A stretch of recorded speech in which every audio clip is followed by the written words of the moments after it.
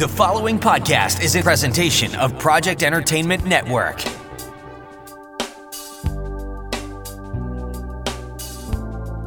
Welcome to the Sample Chapter Podcast, the show where authors read a sample chapter from one of their books. Here's your host, Jason A. Meiske. Well, did you miss me?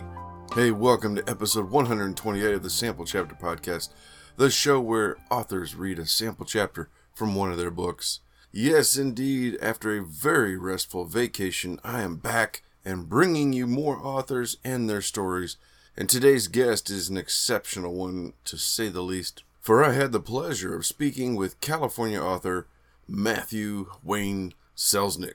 Matthew is a creator who likes to make all kinds of things, with also a heart for helping others make stuff too. We discuss his origin story and how that was formed from a childhood in comics, with the stories behind comics, and how those stories still connect with him today. We also learn about that passion he has for helping others. All that before diving into several of his own books, including a sample from his latest book, The Light of the Outsider. It's a fantasy thriller which is just riveting. I got caught up listening to it. It's amazing. You're going to love it. And I just can't wait to share this episode for you. So it's a very exciting interview, and that's coming up in just a moment. So stay tuned for that. Well, I have to say, it's for as restful as my vacation was, it's good to be back here doing this again, talking with you, my friends, all over the world. I really appreciate all the emails and comments I got while I was gone. Went away to 2 different campsites here in Missouri. I was gone with my family and some of my wife's family for a little while throughout the 4th of July weekend, which was really nice. It was good to catch up with them and visit for a while before my wife and I we actually came home for a day, kind of reload and repack, and then she and I went away for a week. We went to a little place called the River of Life Farm in Dora, Missouri, which is in the southern portion of Missouri, the southern mid portion of Missouri in the Ozarks. And it was a treehouse cabin right on this river, and it was just the most peaceful place I have ever been. I've got to say, and I lived in Alaska for a while, which was great and all, but holy cow. We sat on the deck, watched deer come along. We saw mama deer, nursing her baby. I got to do some fly fishing, and I wish I could say I caught some, but my fly fishing techniques are subpar right now. But still, it was, oh my gosh, you guys have got to try it out. You got to go check this place out. It's amazing, and just considering I was at an RV park before, and so you got the constant noise around you, all the other campgrounds, the people playing music or whatever, which, that's fine. That's the way it's what happens. And then I go here where you hear nothing but the river or the sounds of nature. Holy cow, it was amazing. So I did do some writing while I was gone. I started a brand new, I think it's going to be a short story, which that was awesome. Woke up every morning and worked on that for a little while. And I haven't worked on it too much since I've been back because I've been so busy catching up on other things. But still, it's exciting. I'm looking forward to getting back into it because I think it's going to be really good. It's going to be really exciting. And hopefully I can get that knocked out this year. But once we got back, though, man, I had a lot of behind the scenes items I had to take care of with the show. Things I had to work on, including following up with, as I said, all the emails that I'd received. Interestingly, I've also discovered that I have a lot of people either coming to the Sample Chapter website and clicking the link for my personal author website, or they're searching me and finding my author website at jasonameiske.com, which was interesting. I never expected people to contact me that way. It's happened once or twice in the past, and it's like, once every 6 months I'll get an email through my contact submission form on my website. but I had several waiting for me when I got back. So that was interesting. And I need to make sure people are going to samplechapterpodcast.com, and you can reach out to me through there. We have the email, samplechapterpodcast@gmail.com, which is how you can contact the show directly. If you have a suggestion, or if you are an author that you'd like to come on the show, then reach out to me that way. Any of those ways. We also have the phone number now as well, so you can call or text, leave me a voicemail, and the number there is 660-851-1146. So I've had a little bit of work to do on the website. I want to kind of touch that up a little bit, make sure that it's more visible so people see that, hey, here's the email or here's the phone number, reach out to me that way. And I don't know, I need to just make sure that that's people are finding me that way instead of through my other, because ironically my website was not connecting the emails, that it wasn't forwarding the emails to me. So I just happened to look over on my website. But anyway, glad I got that settled and sorted out. Along with contacting me in those through the website, the email, and the phone number, you can also follow us on social media at Facebook and Twitter. Just the Sample Chapter Podcast. Look us up there and follow the show. I do try to post quite a bit. I haven't posted as much of late because I was gone, and I did not fill out my buffer as much as I thought. But I am back now, so I'm going to have a lot more interactions in both websites, on both social media sites that we're part of. So follow us there. But another exciting thing I was able to do during that break too was able to secure another 6-month sponsorship from my favorite writing software, Scrivener. They're incredible. I just love those people. I love this software. It was great being on my vacation and still being able to access Scrivener on my tablet, which is what I brought along with me. I didn't bring my laptop. I just brought my tablet and my little Bluetooth keyboard and just tip tap away on my story. Pulled it up. It was a new document in Scrivener, and I just love it. I love it. And to have this wonderful working relationship I have with them, I feel very, very fortunate to have them on board again and coming along for the ride. So I'm going to go ahead and play a commercial for Scrivener, but make sure you are listening for that coupon code CHAPTER. That's going to save you 20% on the regular desktop version. So check this out.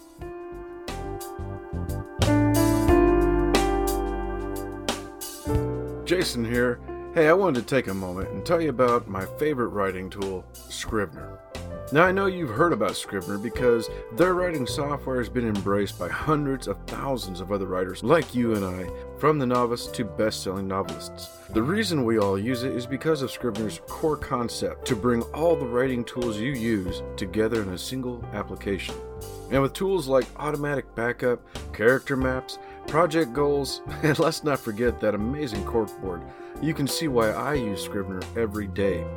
As a bonus for Sample Chapter Podcast listeners, use code CHAPTER for 20% off your desktop version. Scrivener writing software, built by writers for writers. Well, I don't know if this is coming across or not, but I certainly feel a little out of touch here, a little out of practice. So this whole feature right now is going on a little bit longer than I meant for it to. But anyway, we're gonna get through this together. So let me also thank, of course, longtime sponsor uStoreAll out of Warrensburg, Missouri.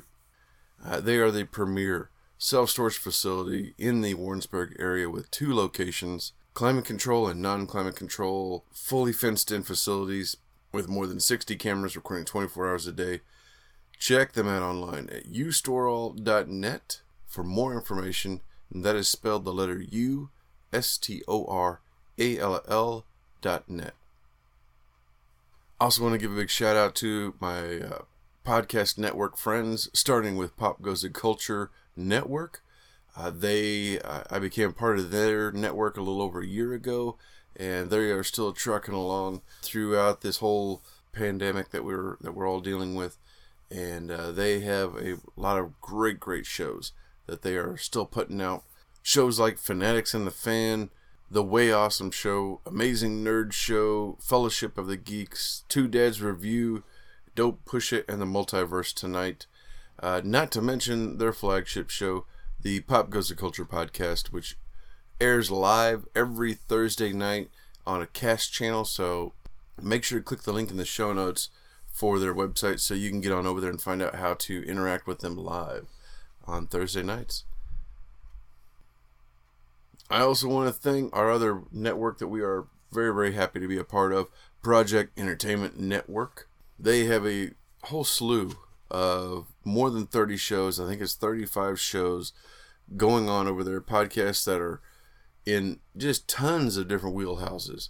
A lot of them are writing related or author related, but there's also, I think, about half of them that are not writing related. Shows like Bizong, Matters of Faith, Monster Attack, Wandering Monster, The Lunch Ladies Podcast, Hard at Work Show, Mondo Method, Unsupervised, Staring into the Abyss, Library at the End of the World, The Armcast, Dead Sexy Podcast, which always makes me laugh, Your New Opinion, and so many others, including another one I want to make sure to give a big shout out to, which is Hobbies Include Writing with host Mariah Powell.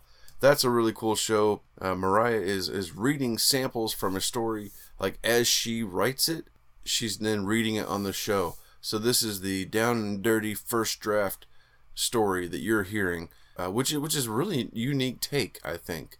It's allowing her to, put it out there in its raw form and inviting you to comment on it, which, holy cow, that's awesome, because you get to hear here's what the original thoughts were, what she's working on with it, and what do you think. She wants your feedback to see what you think of it and how it's going. Should it go in one direction or another?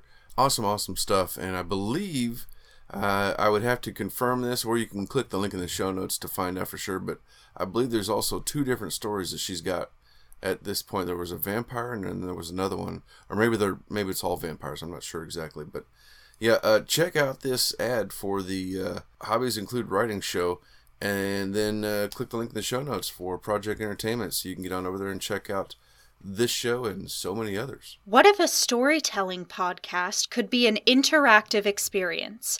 Hi, I'm Mariah Powell, amateur author and creator of Hobbies Include Writing, and I'm openly inviting your opinions on stories I haven't finished writing yet. Launching with my original audio novel, Blood That Binds, visit hobbiesinclude-writing.weebly.com for more about the show and look for it on a podcasting platform near you. All right, without further ado, I'm going to get us on over to our interview with today's guest, Matthew Wayne Selznick.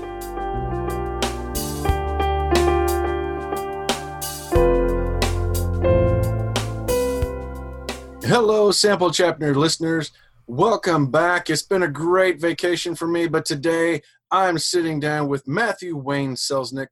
Matthew is an author, creator, and creative services provider living in Huntington Beach, California. He's the author of the Parsec Award-nominated Brave Men Run, a novel of the Sovereign era, the follow-up Pilgrimage, as well as his latest novel, Light of the Outsider, which we're going to hear from today.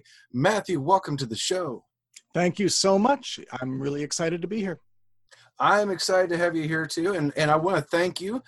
We have a unique relationship in that we kind of got to have a little back and forth before, and you introduced me to previous guest, M.L. Winitsky, who read from A Fly on the Wall, which was a lot of fun. So thank you for that.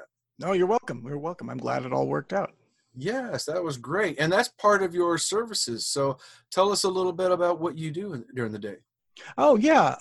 My day job, if you will, is as a creative services provider. I help authors and podcasters and other creative folks basically bring their creative endeavors to fruition, to market, and to an audience. I work as a freelancer from home, so this whole stay-at-home, shelter-in-place pandemic era is really nothing different for me. I'm in front of my desk, in front of the monitor, just like always.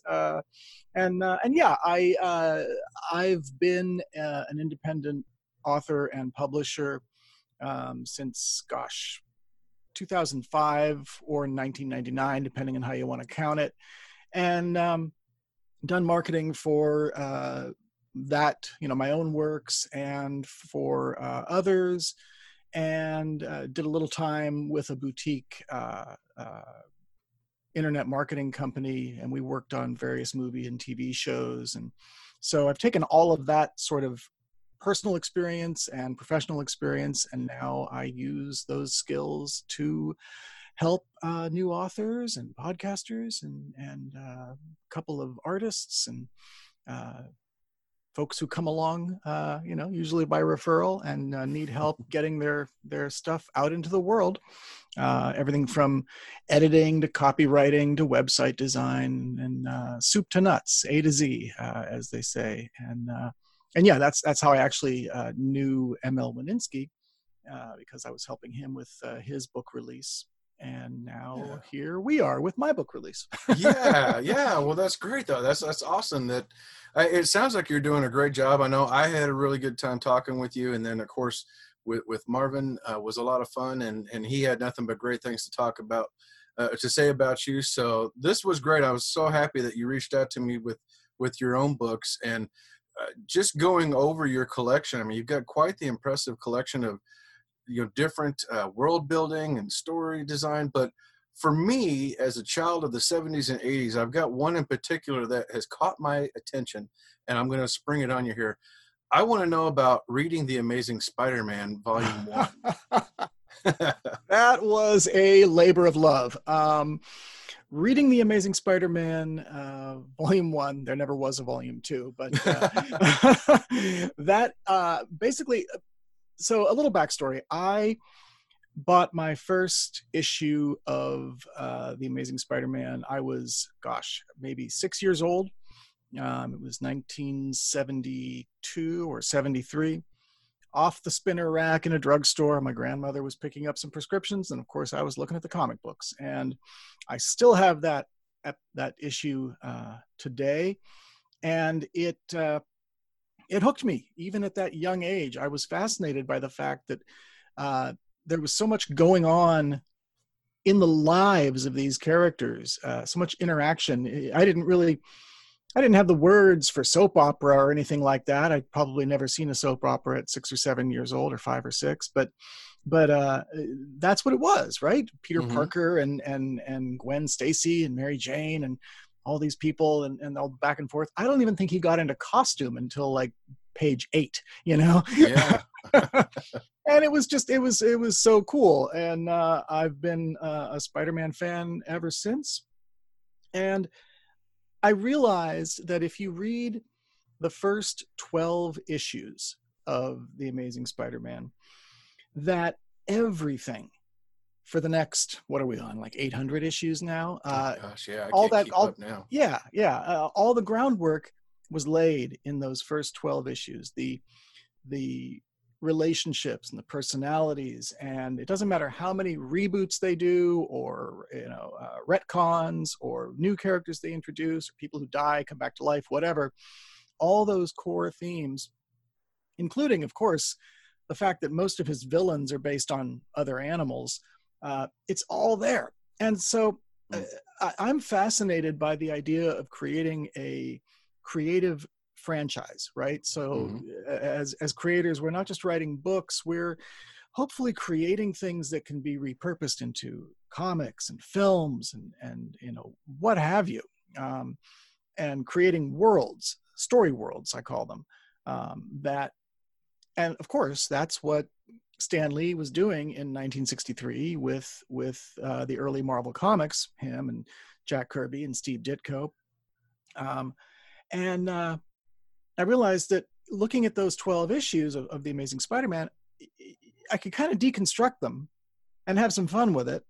And that's what I did. I'm basically retelling those first 12 issues with an emphasis on storytelling and writerly techniques and the sort of kind of going behind the curtain, if you will, and having fun too. I mean, you know, they're comics from the early 60s, so there's a lot of fun to be had.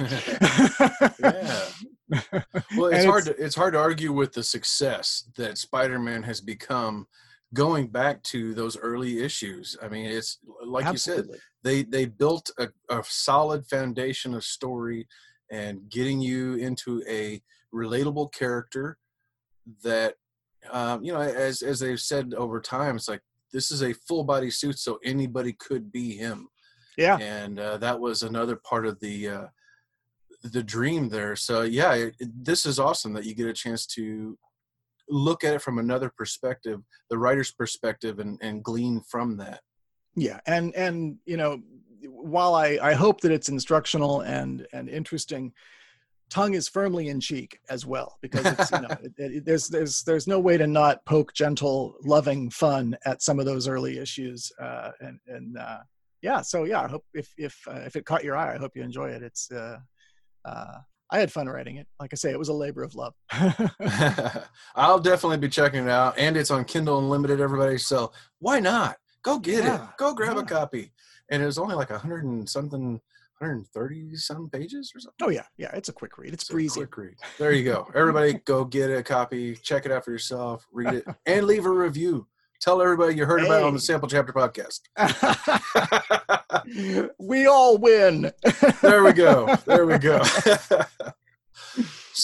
So going back then to the beginning of Matthew wanting to be a storyteller, does it come from those days with the comics, or is there another moment for you? I mean, I think that it really does have its roots there, and in going to the library as a very small child. And a couple of things I remember. There was a record company that did basically highly condensed adaptations of short stories and novels and whatnot on record, on LP. I think I may be mispronouncing it or misremembering it. Cadmian, I think it was. And you could check records out from the library, and you could check film strips out from the library, and you know, like now you can check CDs and videos and you know, DVDs, and so having these stories read to me, a lot of science fiction and fantasy and stuff, and also just being encouraged to take home as many books as my arms could carry. And you know, I'm almost positive that's where I discovered Ray Bradbury and Edgar Rice Burroughs, and you know, those two authors, especially Ray Bradbury. I've referred to him as my story father in other places. It's because the earliest mass market paperback that I can remember is R is for Rocket, you know, having that as a very young kid and reading those short stories, and then the Martian Chronicles, and then Isaac Asimov's Foundation trilogy and the Tarzan books, and on from there. And of course, concurrently with that, comic books. And I think what really grabbed me is, and especially with comics, the worlds that were being built, the continuity, the fact that characters from different books could show up in each other's stories and interact, and they all lived in the same world. And then later, you know, as a preteen reading Stephen King and gradually realizing that the town with all the vampires was just down the freeway from the place where that rabid Saint Bernard attacked, and that all of the Stephen King stuff was basically in the same world, in the same universe. And Love that idea. And Michael Moorcock is another early influence. That all of his Eternal Champion books, Elric and Quorum and Jerry Cornelius, all those series subtly and not so subtly interweave and are connected with one another. Love the idea. And again, there it is again, right? Building a story world where not just one book or even one series, but everything an author creates kind of being part of this larger tapestry. And yeah, it wasn't long before I was starting to piece together my own stuff. The first story I remember writing, I must have been, I mean, how old are you when you're learning your letters and you're I don't know if they even still do this, but you're learning your letters on those sort of dark gray landscape format pieces of paper with the very thick lines. Oh yeah. Right? Takes you back, and again, I'm 53 years old. I don't know what they're learning on now, probably tablets, but but I remember writing a story about an evil triceratops who had kidnapped some grapes, and his whole purpose was he's going to take them down to the beach and let them dry out and turn into raisins. And I don't know, that's I do not remember how it ended, but that's where it began, at least. And then, of course, later on in junior high and high school, writing very, very short little stories, episodic stories featuring my friends and, that kind of thing. And it all just kind of snowballed from there. I've never not been a creator of some kind, whether it's words or music or as the words and the music took precedence, the art, the actual drawing and painting and things like that kind of fell by the wayside, but always trying to make something, always making something. And these days it's mostly writing. Yeah. Long answer to a quick question. That's all right. But I mean, that's what's fun about this is getting to have that conversation and get to experience, what made you the writer you are today, the creator that you are today. And like for me, I mean, we're pretty close to the same age. So like I remember growing up, the same thing. For me, it was like playing with the G.I. Joes and He-Man with my neighbors, and we're out in the sandbox and we've got, even little green army men, and we're telling our own epic stories of adventure with these guys. And it just kind of went from there. It just continued to in junior high and in high school. I remember writing little stories of my friends where now we're the ones going on these adventures. It's not that our characters anymore. It's us as the character, and very much the same. So and that's what I really love about getting to talk for a little bit with the authors and hearing how much alike a lot of us are in our origin stories. Indeed. To give it a superhero turn. Right. Yeah. It's funny you mentioned the army men and stuff like that. For me, I mean, sure, army men and dinosaur figures and stuff like that. But for me, it was the Micronauts. Remember those toys? Oh yeah. And then there was a comic book to go along with it. What? Yeah. Oh my gosh. It was great. It was great. But exactly. Yeah. I mean, you creating worlds, whether it's in the forest down the street from your house with your friends, or in your room with the action figures, or on paper. It's I think we're just driven to do it. Absolutely. Well, so another one of the books that caught my attention, and I think it was one we mentioned in the at the top of this interview, was The Sovereign Era, Year One. Tell us about this and how this came to be. Okay. The Sovereign Era is probably the story world I'm most known for. I'll give you another rambling answer. In the very late 90s, 97, 98, dawn of the internet, right? Or dawn of the web, at least. I had read an X-Men novel, not a graphic novel, but a prose novel. And it was just awful. Terrible. And classic situation. I thought I could do better than this. Oh, yes. So, and I was probably what 30, 35 or so, and if I got the math right, and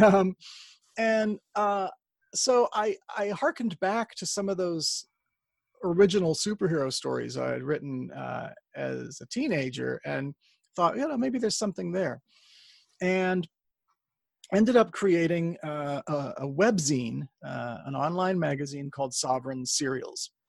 And this was, like I say, right around 1998 till around 2001 or so. And it was basically episodic, ongoing serials in prose form of this alternate history where in April of 1985, superpowered individuals reveal themselves to be living here on Earth with us, and have one way or the other kind of always been here. And I ran. There were maybe 5 or 6 individual serials, 3 that I wrote, and then some that were written by contributors. And I just gradually, much like in the comics, just gradually built this world, this setting of the Sovereign era, the Sovereigns being these superpowered people. And when Sovereign Serials, the webzines, sort of wound down, I kept getting emails from folks who wanted to know what happens to Nate Charters, the character in one of those serials. And so, occasional and small though they were, the public kept speaking, and so that became my first novel, was basically rewriting and finishing the serial that involved Nate Charters, and that was my first book, Brave Men Run, which came out in the fall of 2005. And so Brave Men Run was the first novel in history, as far as I know, and it's been a while now, so if I'm wrong, somebody should have come forward and said, but as far as I know, it was the first novel in history to have a simultaneous release in paperback, 5 different ebook formats, and podcast formats. Wow. So you could buy the ebook, and yes, 2005, you could buy an ebook for your Palm Pilot or for your remember that. your Sony Reader, or there were a few out there. The Kindle didn't exist yet. You could buy it in ebook formats. You could buy it as a paperback, or you could listen to the free podcast. And I wasn't the first person to do that. I was among the first 24 or so independent authors to do that, to put it out as a podcast. And through the sort of unusual nature of that, a lot of people who were podcasting were interested in that, which gave me lots of opportunities to get on their shows and not just talk about Brave Men Run, but talk about podcasting and independent media and podcast novels. Because back in those days, the first question was, are you crazy? You're giving away your book for free? But it was a marketing technique, right? It sold ebooks, it sold paperbacks. And there were some months when voluntary donations to the podcast surpassed any other form of revenue from that book. So that was the beginning of the Sovereign era cycle of books. I gathered together 7 or 8 of my peers in the podcast novelist sort of realm. People like Mur Lafferty, who's gone on to write Star Wars tie-in books, and J.C. Hutchins, who had a very popular series of novels with his Seventh Son series, and people like Nathan Lowell and Matt Wallace, and got all these folks together and invited them to write stories that take place in the Sovereign era, sort of after the events of Brave Men Run. So, and to cover the next 12 months in that history. And so that's what the Sovereign era year 1 is, as a collection of those stories set in that story world. Which was served, and then there's a short story called The World Revolves Around You that is also sort of in that time frame. But I wrote that, and I didn't want to put it in the anthology of these other authors. So that's just a standalone short story. I wanted, let's not have the editor put his own story in his collection, let these other people shine, and shine they did. And then the second Sovereign Era novel, Pilgrimage, picks up a year after Brave Men Run. So slowly telling the story. And Pilgrimage is kind of a follow-up to Brave Men Run. It features many of the same characters and kind of closes that loop. And there have been, there's been two other Sovereign Era short stories and novellas since then. There are at least 3 other novels to come in that setting. And I also do an intermittently released free serial on my own website, mattselznick.com, called Hazy Days and Cloudy Nights. And that takes place the year before Brave Men Run. So, Wow, lots of different stories to tell, lots of toys in the sandbox there. And it's, for the idea there is to tell the history of the last 15, 20 years or so of the 20th century in this world where basically meta-humans appear at the height of the Cold War, and how does that change things, and what happens, and how does society change, and really, like most of my writing, what does it mean to be human? So that's the Sovereign Era with Brave Men Run and all the rest. Yeah. Oh my gosh. Wow. And and it was one of those things that I saw the Sovereign Era popping up on a few of these, the other books, and it was part of a thing, a bigger picture here. So I was like, oh gosh, I got to just pick one and let's run with it and see where this goes. So that sounds amazing though. And it's amazing artwork, amazing sounding stories. And I got to say too, Brave Men Run and Pilgrimage, I love the artwork. It's got such an 80s throwback look to it, like Max Headroom kind of a feel to it. Indeed, yeah. That artist is that cover artist for those 2 books is Neil von Flew. He is amazing. His work, search him up on the Google. His work, he works in a number of different mediums. I told him what I wanted for those covers, and he delivered immediately. But he also works in full oil. He sculpts. He does murals. He's kind of a genius. I was lucky to get him. It's funny. We actually worked together in the early 90s or mid 90s at a bookstore, and got back in touch years later. I'm like, oh, hey, what do you know? You're an artist. Tucked that in the back of my head, and when the time came, no, he's done covers for Neil Stephenson's. Oh man, what was that series of books that Neil Stephenson did?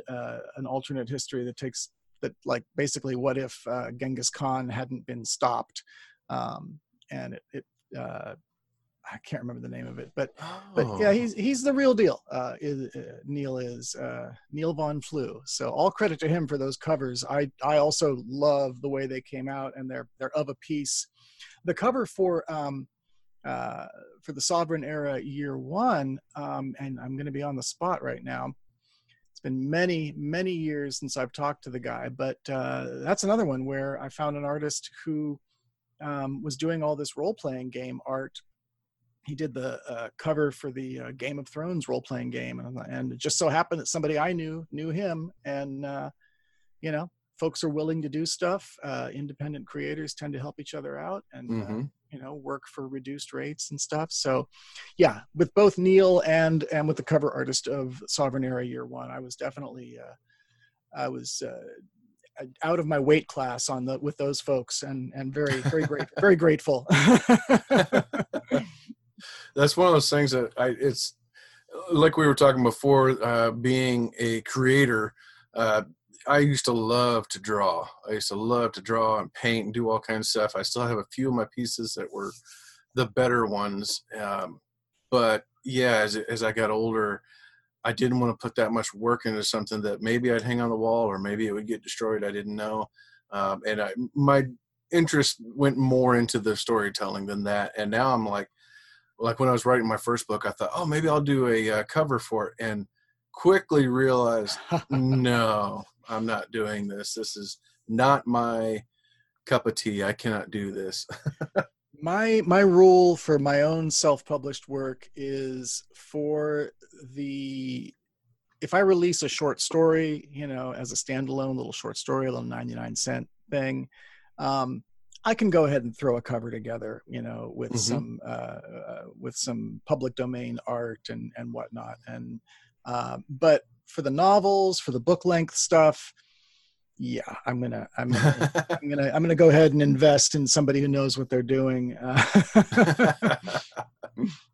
But that's great, though. I mean, and that's another one of the things that I think creators do is, like you said, we meet other creators, and I don't know how many cards I have collected just in the last few years, going to events or meeting people online. I'm like, oh, I like that work. I'm going to save that in a folder here on my computer and for a rainy day. And you never know when all of a sudden you got somebody who's like, I think I know the perfect person to reach out to. Exactly. Yep. All right. Well, let's move on over to our book of the day here, Light of the Outsider. This looks amazing. Tell us about this. So Light of the Outsider is the first book in the Shaper's World story world. The Shaper's World is a wholly original fantasy setting. This is not Earth medieval times with dragons and orcs and elves. It's literally another planet. And so from the ground up, not your Tolkien fantasy, not your Dungeons and Dragons fantasy story. And the basic idea here in Light of the Outsider, it's a standalone book, and it's the first in a trilogy. And so you can read this and you will come to the end, and it will truly be an end, but there will be 2 more books carrying on the larger story. So you can jump in now and then, not be cliffhangered at the end, right? And basically Light of the Outsider is a fantasy thriller, kind of a cross genre hybrid. It is at its heart a caper tale.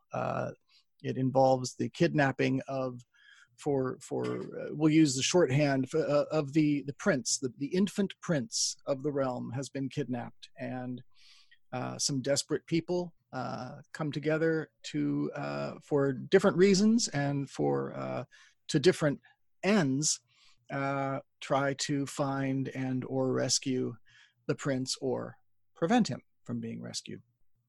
And behind it all is a much larger threat that threatens not just the sort of stability of the realm because the heir has been kidnapped, but so there's international pressures and international tension, and a greater threat that really is cosmic horror. Wouldn't be putting it too lightly. So there's a little bit of like I say, it's a bit of a hybrid. It's a kind of a gritty street level fantasy novel, structured like a thriller, like a caper story, with some kind of otherworldly horror mixed in as a light garnish. And it's there are, to be at least planned out, there will be 6 Shaper's World novels to kind of complete this. So 2 trilogies basically to kind of complete the arc. But I've also got plans for a bunch of bridging short stories that will kind of fill the gaps between the novels, and a couple of serials, and lots of plans for the Shaper's World story. And it all starts with Light of the Outsider. Wow. Okay. So do you find it more challenging to work in stories within our world or in a imaginary sci-fi fantasy otherworldly area? I think there's different challenges. I mean, first of all, my primary focus in pretty much everything that I write, even if there are big, like widescreen epic things going on, I'm going to focus on individuals. I'm going to focus on sort of street level, person to person drama. Doesn't mean there wouldn't be like a giant battle going on, but the camera is going to be on a few people. It's not going to be at the top of the hill looking at, you know, the whole thing, if that makes sense. Yeah. Because that's what I'm interested in. I'm interested in how people deal with crises, with character defining situations. So that's always a challenge, no matter the setting. In fact, if I don't find it challenging, then I'm probably not doing something right. I'm probably not working hard enough. But as far as the world building, you know, there's challenges that are unique to creating an original fantasy setting, or as much as if you were to create a book that was set on an alien world for a science fiction story, right? There are just there's stuff you got to figure out so that the world is internally consistent, and so that it all kind of hangs together and makes sense, not just for window dressing, but so that it all serves the story. Right. That's the main thing, you know. It's not so important that we all know exactly what shade of green the grass is on this alien world. But if that was important to the story, then yeah, I'd figure it out and have a reason for it. I mean, the Shaper's world is, I know what star in the sky it actually circles. It's an actual place, and I've got the astronomy figured out because I needed to. I needed to know, well, because I needed to know things like how long is the day. You know, I didn't want to do something just so simple as, you know, it's basically Earth, but it's not Earth, right? It's 24 hours. There's a moon that looks like the moon. There's Wow. why not just set it on Earth if I'm going to do all that, you know? Right. So, but the challenge, getting back to the question, is to not go too deeply down that rabbit hole, you know, because I know a lot of world builders writers who are world builders first, and they never really get around to the writing. They get comfortable figuring out every little biome and all the ecology and, you know, the history down to the minute, and you know, they're filling all the cracks in the wall, and then they kind of, not to speak too unkindly, but they wall themselves in, and they never get around to telling the story. Exactly. I have fallen into that trap in my life, so I can speak about it as someone who's climbed out, you know. So, you know, so that's a challenge, you know, knowing when to stop,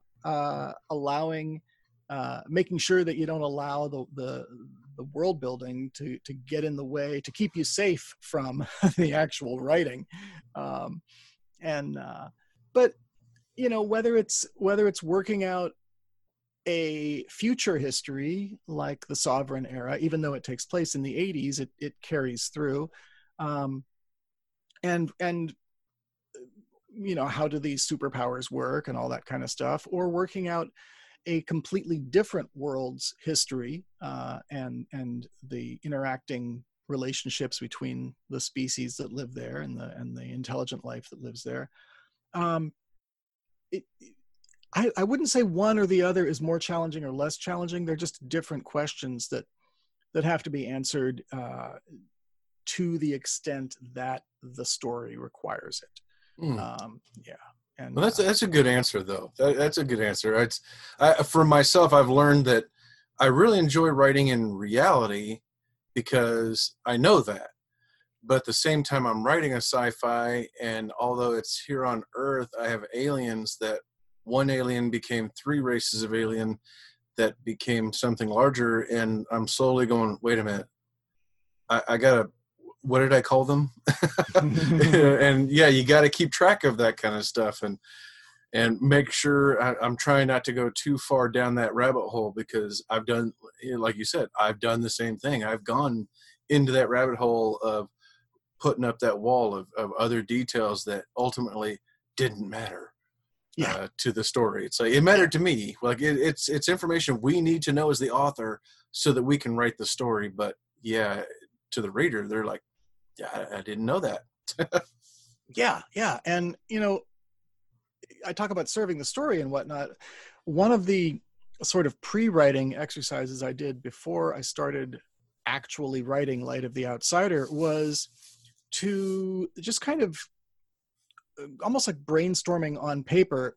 I wrote out the backstories of the principal characters up to the moment before the book begins, or their appearance in the book happens. And I only had the vaguest idea of who these people were, but as I was writing, I found that a couple of interesting things happened. Number one, I was answering questions about the world that I hadn't really asked myself because I had to in the context of what I was writing, Right. And I realized that in the backstories of most of these characters is 4 or 5 short stories that I could write of each of them, so that's how a story world kind of develops, is you begin to realize that these characters had lives before the thing that you're writing now, and they're pretty interesting now, hopefully. So how did they get that way? How, their own origin stories or their own chapters in their own lives. I mean, this is why we read memoirs from people who are real. People have interesting chapters in their lives, and fictional characters are no different. So that was an example of going just deep enough that I ended up actually kind of opening new doors for new stories. So again, there we are. Cool. Serve the story, and it's so yeah. Now it's just okay, just live long enough to tell them all. Exactly. Oh my gosh, that sounds incredible, and that's very well done to have the windows or the doorways available to you now, so you can take it one way or another and put in these other stories. That's amazing. Thanks. I mean, it's still all that remains is to actually do it. So that's where the real work goes in. Very true. Well, you've got to let us know when the others are available so that we can make sure and share that with all of our listeners and tell everybody that the next one is available. Absolutely. And, the Light of the Outsider, of course, is available now. And you can get it in ebook through Amazon, through paperback, in paperback through Amazon, or anywhere else that you buy paperbacks online. The audiobook is coming. I'm in the middle of editing and producing that right now. So it's toward the end of July as we speak. I'm hoping by September that'll be out there in the world. And the second book, probably the middle of next year, Shadow of the Outsider will come next. And but there'll be little things between then and now. A novella, a short story, there's always stuff. Folks can go to mattselznick.com, MATTSELZNICK.com, and you can sign up to the mailing list there, and you'll get my first novel that we talked about, Brave Men Run. You'll get that for free if you sign up. And of course, you will then be in the pipeline to know when I've got stuff to tell you about as far as new creations and things like that. Outstanding. I like how I just slipped that plug in there. Yes, yes. You beat me by just a hair there. I've done this before. Awesome. All right. Well, we will definitely have links to all that in the show notes. Everybody, make sure you click on there to follow Matthew and check out his blog, check out the other books available, and I've been in his website there. You're going to spend a couple of hours wandering around and checking out everything he has to offer. So click that link in the show notes and get on over to check out Matt. Matt, thank you so much for coming on the show. It has been a real joy getting to talk to you. Real good time. I've had a lot of fun. I'm glad we were able to do it. Me too. Ladies and gentlemen, with that said, it's time for me to sit back, have a drink, and I don't know, maybe a cigar. We'll see how I feel. It's time for our guest, Matthew Wayne Selznick, to read a sample chapter from Light of the Outsider. All right, so this is chapter 2. I'm going to read a portion of chapter 2 because it's a bit long. And we pick up with Llama, who is one of our two first characters that you meet. And she's up to something sneaky. So here we go. This is chapter 2, the first part of chapter 2, Light of the Outsider. The silent, narrow launderer's warren was dimly lit by a few glow globes. It was well after curfew, and everyone's doors were closed. Llama padded to the outer door and unlatched it with care. Palace Yard staff were allowed into the yard after curfew to drain the valve, so she had that ready excuse if she needed it. So much the better if no one knew she was out of their apartment at all. Fortunately, Vadi had always been a loud one. Maig and Jaff and everyone else in the adjacent apartments would think Llama, Sot, and their guest were occupied with each other and in for the evening. As there were few secrets in the close quarters the launderers shared, it wouldn't take long tomorrow for the entire warren to believe it, too. By then, Llama and Sot would be gone. But first, Llama had to cross the palace yard. And then. She checked the pockets of her shift. There was Vadi's precious key, and there, wrapped in an oiled skin, was the special square of foul-scented cloth the magicier had given Sot. She had everything she needed.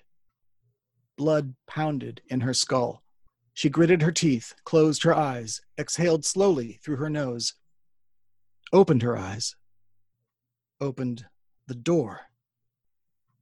The launderer's warren was built right up against the wall, nearly as far from the palace as could be to keep the acrid odor of detergents and solvents out of the delicate noses of the Alwardenden and company. It still seemed a short stroll by the light of day. By night, it was a vast expanse with few opportunities for cover. Llama closed the door behind her and glanced up and over her shoulder to the top of the wall, 10 stride above the warren roof. No guards patrolled, at least not here, now. She stepped away from the warren, took another step and another, even as a desperate tension between her shoulder blades screamed for her to turn around to confirm that she was not, or was, being watched. She continued on. Nearly lost in the pale gray reflected light from the canopy of flat clouds overhead was the unremarkable wooden door at the base of the north tower, her destination. No farther than any other time. No farther than when she delivered laundry to the palace staff waiting there so many times in the last decade.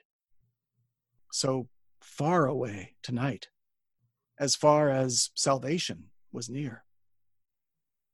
She kept her eyes on the door as best she could, and her focus on the soft shushing of her sandaled feet against the packed earth of the yard. There was nowhere to go but forward. She ground her teeth.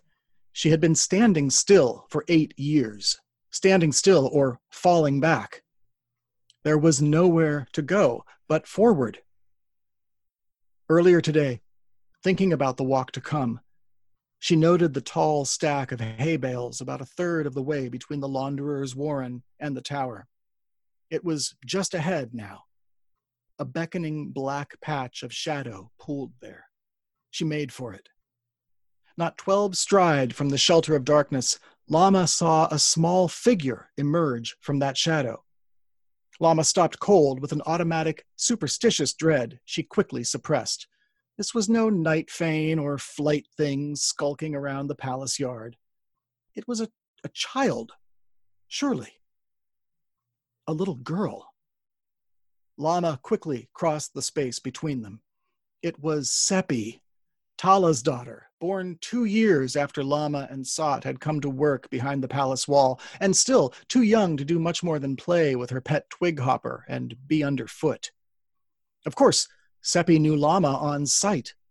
The little girl seemed relieved to see her, even if her eyes went wide when Lama took her by the bony wrist and quickly almost dragged her back to the concealing shadow of the hay bales. "Seppi," Lama snapped through clenched teeth, "you know better than to be out in the yard at night. What are you doing?"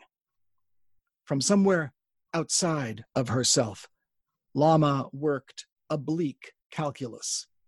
Before the girl could answer the first question, Lama had another, with which she hoped to assign value to a very important variable. "Does your mother know you're not in bed? Does anyone?" Seppi glanced at Lama's tight fingers wrapped around her arm and tugged. Lama relaxed her grip slightly, but did not let go.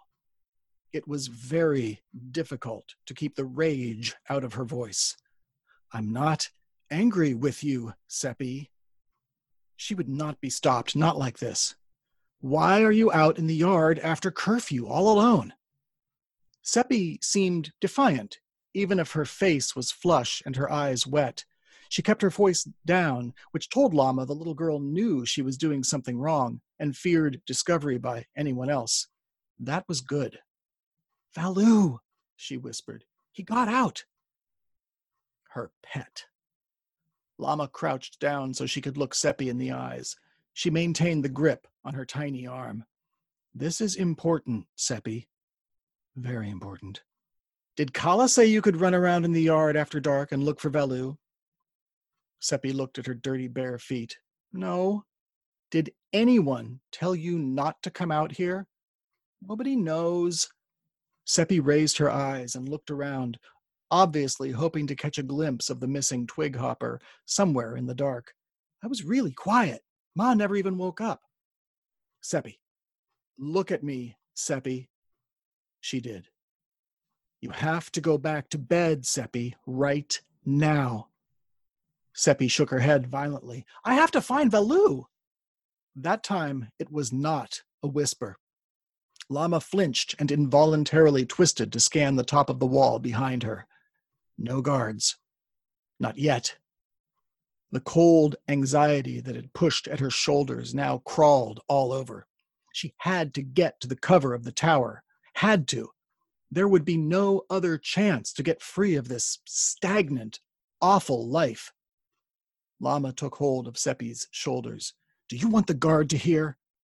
Seppi paled and shrank. "No."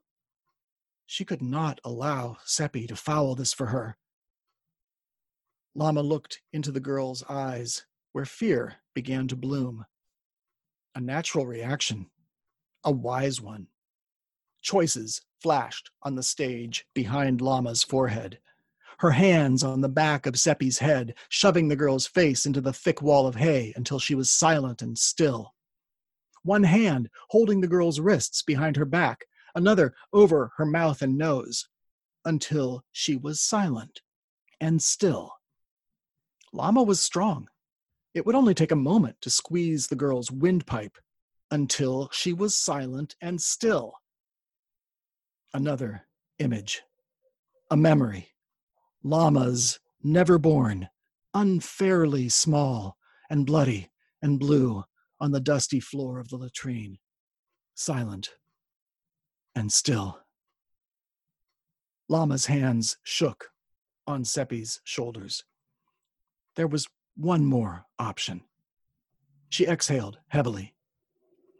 "Seppi, when you put out Valoo's food, doesn't he come running, no matter where he is, no matter how long it's been since you've seen him?" "I guess so." "He's never far away from his food, is he?" "I guess not."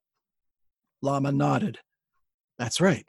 So I'd wager that when you put out his food come Tawake tomorrow," Seppi's voice carried a note of small hope, "you think he'll come running?"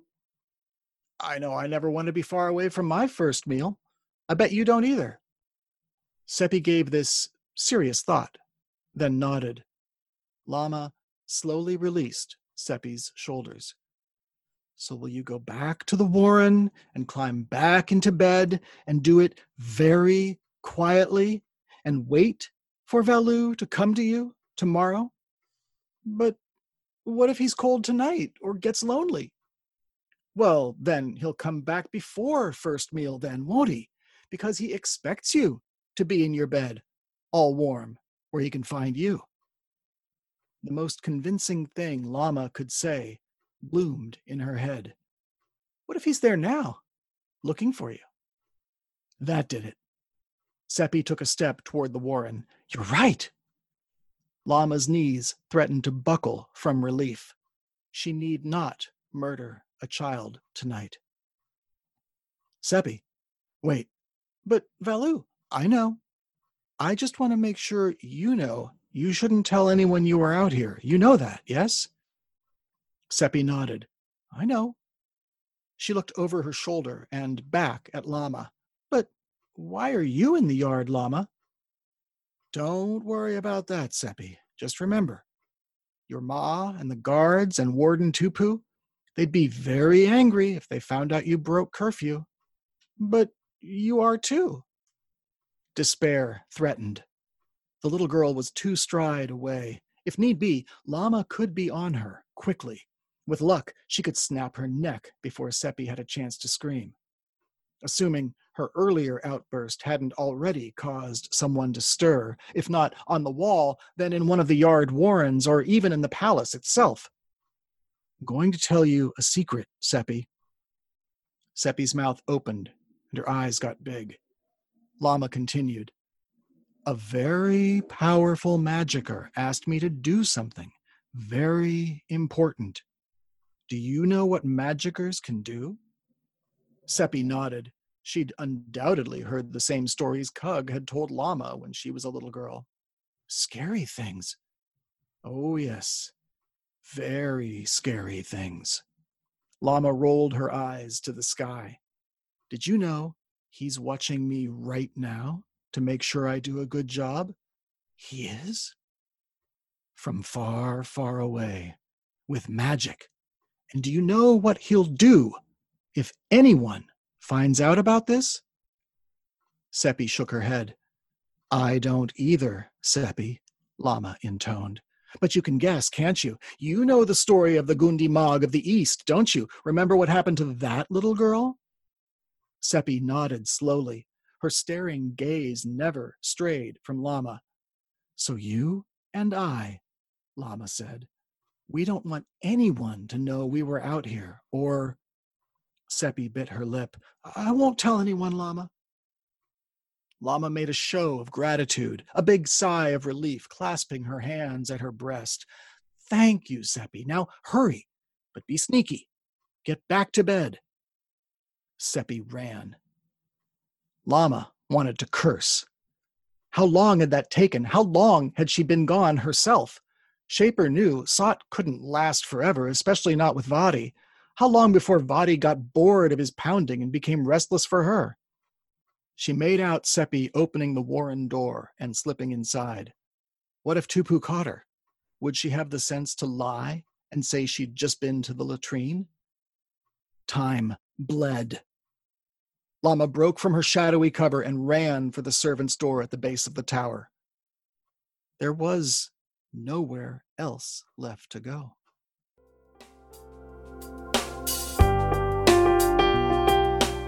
All right, that was Matthew Wayne Selznick reading a sample chapter from his latest book, the fantasy thriller Light of the Outsider. Oh my gosh, it was so good. And the book is available right now. So click the link in the show notes for the book, for Matthew's website, and how and where to follow him. Don't forget to also click the links for our podcast friends and sponsors alike. And hit that subscribe button so you don't miss out next time when I'm back with a brand new author, a new book, and a new sample chapter. Thanks for sticking it out with me this time, guys, and I promise I'll be better next time. Take care.